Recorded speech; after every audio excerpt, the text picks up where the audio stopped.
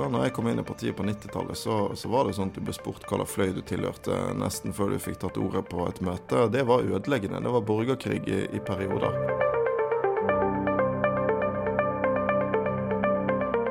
Det på tide å si adjø til SV? Fra å ha ligget jevnt på 15% for 10 år siden, så vaker partiet nå på 2-tallet på flere målinger. Og det rart, for med høyreregjering og økonomisk uro burde ikke et radikalt venstreparti ha muligheten til å lure seg et par velgere. Så hvorfor har Sosialistisk Venstreparti krasjet? Det fortsatt regjeringsslitasje 2 år etter regjeringen? Det de interne kampene mellom ideologene og pragmatikerne i organisasjonen? Eller har rett og slett tida gått fra partiet? I Morgenbladet på papir og nett så kan du lese Havarikommisjonen vår. Morgenbladet skal begynne med podcast. Den så jeg ikke med. Men akkurat her, på Morgenbladets podcast, så kan du få høre hva kapteinen selv, partileder Audun Lysbakken, mener har gått galt. Vi jo i dag i en situasjon vi veldig gjerne skulle sluppet å være i. Men det vi kjemper for ikke livet til partiet. Partiet kommer til å overleve. Men vi kjemper for å komme tilbake i en posisjon i norsk politikk der vi kan påvirke samfunnsutviklingen raskest mulig.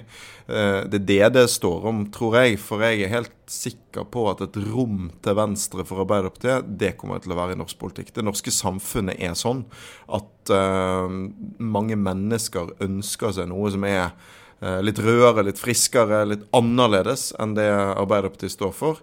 Men samtidig så ser man jo på en del sånne spørreundersøkelser sånn at nordmenn jo forholdsvis moderat på noen måter, og du selv kommer jo originalt fra venstresiden i SV. Kan det være sånn at man rett og slett ikke har lyst på et så radikalt parti som SV, og det er derfor De Grønne for eksempel så forførende for mange?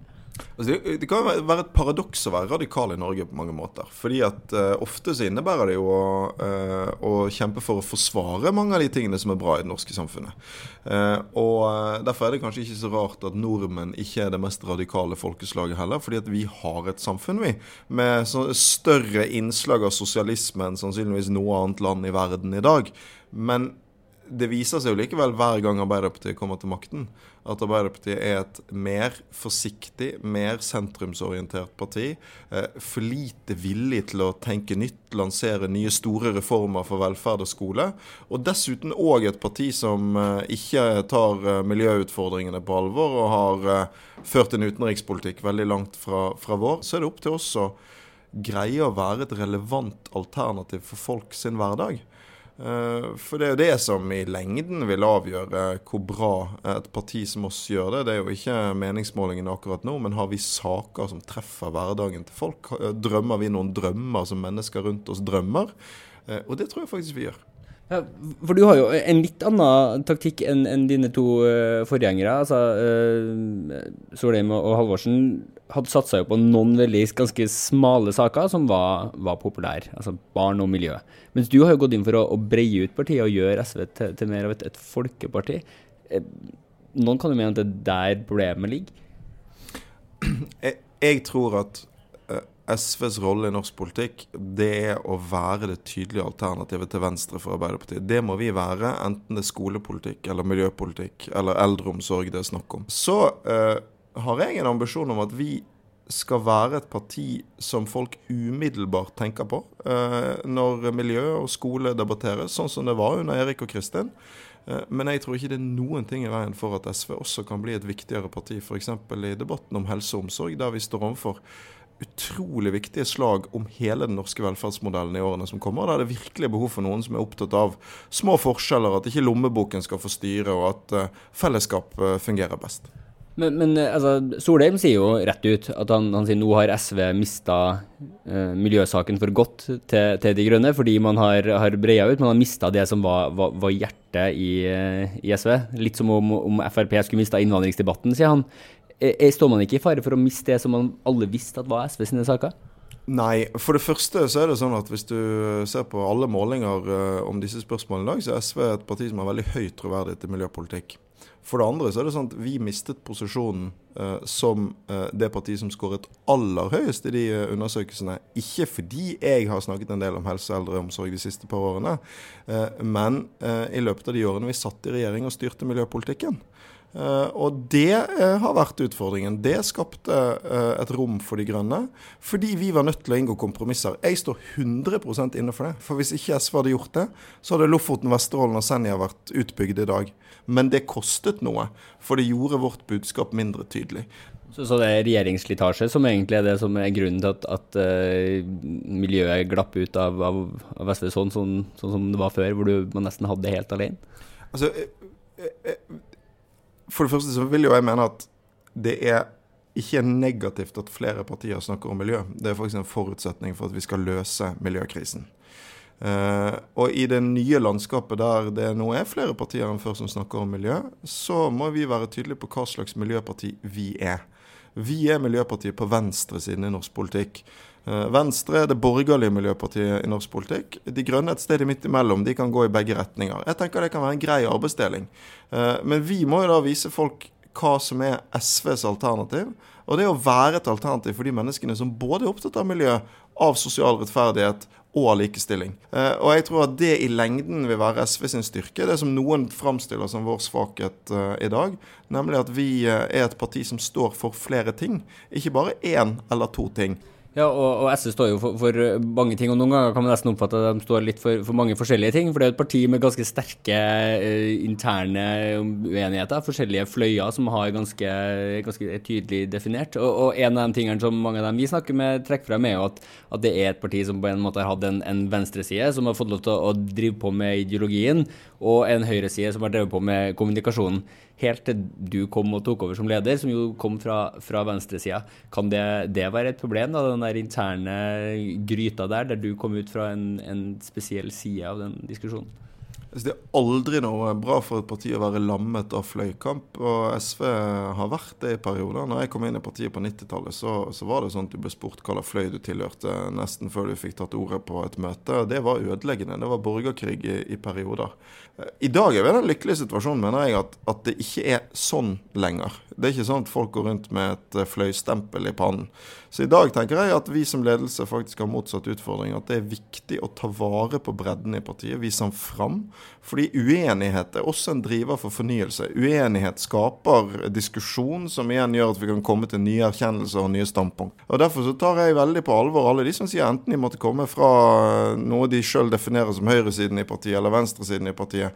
Hvis de ikke føler det nok rom for den fritenkningen og høytenkningen, så har vi et problem, og det skal det være i mitt SV. Og en av de store jobbene vi nå skal gjøre frem til 2017, det jo nettopp å være det verkstedet som venstresiden i Norge trenger for å tenke nye tanker om hvordan vi skal forandre Norge etter 2017. En av de tingene som vi har diskutert helt siden du ble valgt og før det, jo din lederstil, som ofte har blitt kritisert som at du litt hevet over situasjonene, at du alvorlig og upersonlig. Nå skal det sies at de vi har snakket med faktisk delvis frikjenner deg for akkurat det der, men samtidig så har du en veldig annen lederstil enn det dine to forgjengere. Jeg lurer på liksom, hva egentlig, hvis du skulle fremheve din lederfilosofi, hva skulle egentlig den være? Det å lede på en inkluderende måte. Altså jeg opptatt av at å lede handler om å bygge gode lag. Og jeg tror at hvis du spør folk rundt om i SV-Norge i dag, så føler de at vi mer av et lag enn det SV har vært på veldig lenge. Ja, og det jo problemet at det blir et mindre og mindre lag. Kan du si, altså hadde ikke et parti som SV hatt godt av en sterk, karismatisk leder som var mer populistisk, kan du si? Altså, jeg blir nå beskyldt for så mange ting. Det du sier nå, andre beskylder meg jo nettopp for å være alt for populistisk.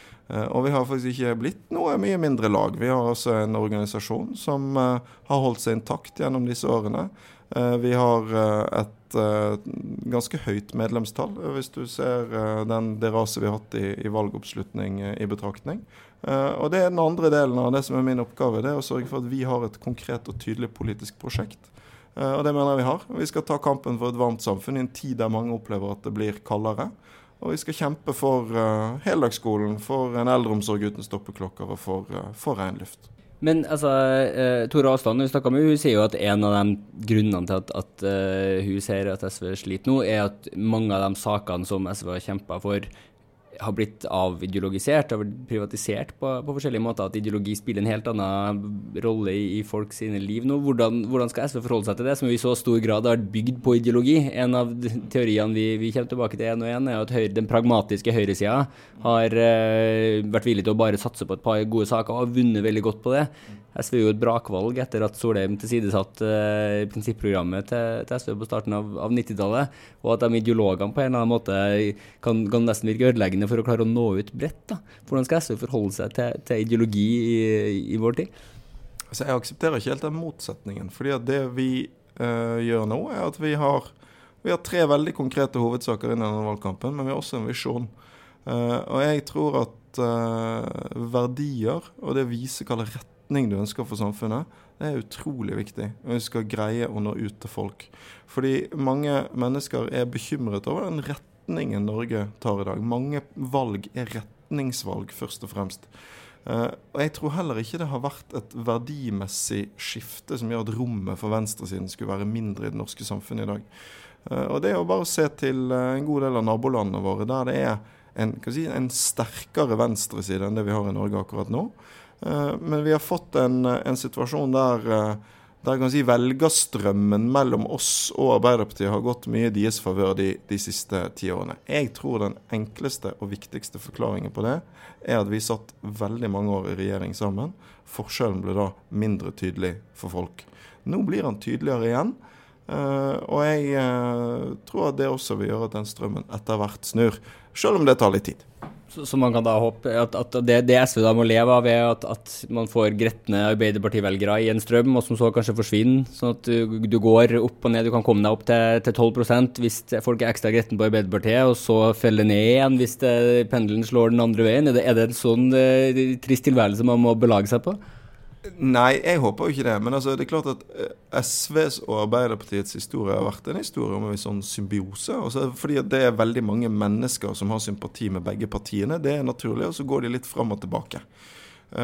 Og det er gjerne da sånn for det minste partiet at man må ha en aktiv grunn for å velge det partiet, og det er opp til oss å gi folk den grunnen, og det må være fordi vi både tenker nyere, friskere, modigere.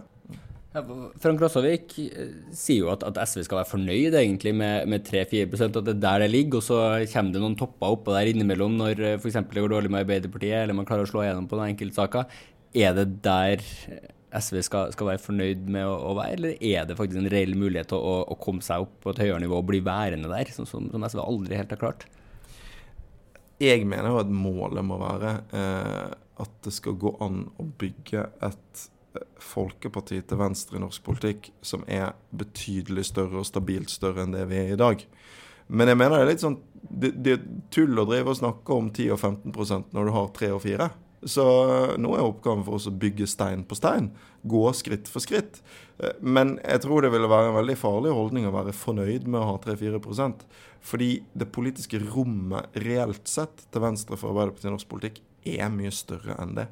Men hvis man skulle utnytte seg av det rommet til venstre for Arbeiderpartiet, burde man ikke høre på Knut Kjelstadli, som denne uka igjen foreslår at man bare skal slå sammen Rødt og SV og for så vidt Miljøpartiet De Grønne og eventuelt feministiske initiativ som kommer poppende opp. Ville ikke det vært bedre å gå den veien når man ligger og vaker over 2 på meningsmålingene?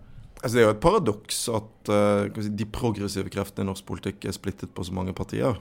Altså, på høyresiden gjør de det annerledes. De er veldig forskjellige, de folkene som er i Fremskrittspartiet, men de har greid å samle seg i ett prosjekt. Det er jo ikke noe tvil om, tror jeg, at vi hadde fått gjennomslag for mer progressiv politikk hvis vi hadde gjort det samme. Men nå er nå virkeligheten en gang sånn at vi stiller 4 forskjellige lister til høsten. Både vi og Rødt og Feministisk Initiativ og De Grønne. SV sitt mål er å være et samlende alternativ for alle de som er opptatt av sosial rettferdighet, miljø og likestilling i Norge. Og derfor så har vi, når de diskusjonene der har kommet opp, så har vi sagt at vi er åpne for de. Alle de andre partiene har lukket døren for det, så det er sånn det er. Og det betyr at nå får vi prøve å bli det samlende alternativet på egen hånd. Og jeg har jo stor tro på at våre lister rundt om i landet i praksis vil kunne være det denne høsten. Audun Lysbakken, tusen takk for praten. Takk skal du ha. Du har hørt første episode av Morgenbladets podcast. Musikken du hører er komponert av Ådne Meisfjord. Jeg heter Askild Matre Åsare. Og om du liker det du hører her, så blir vi veldig glad om du tipser andre om oss, eller om du legger igjen en fin kommentar på iTunes. Vi høres.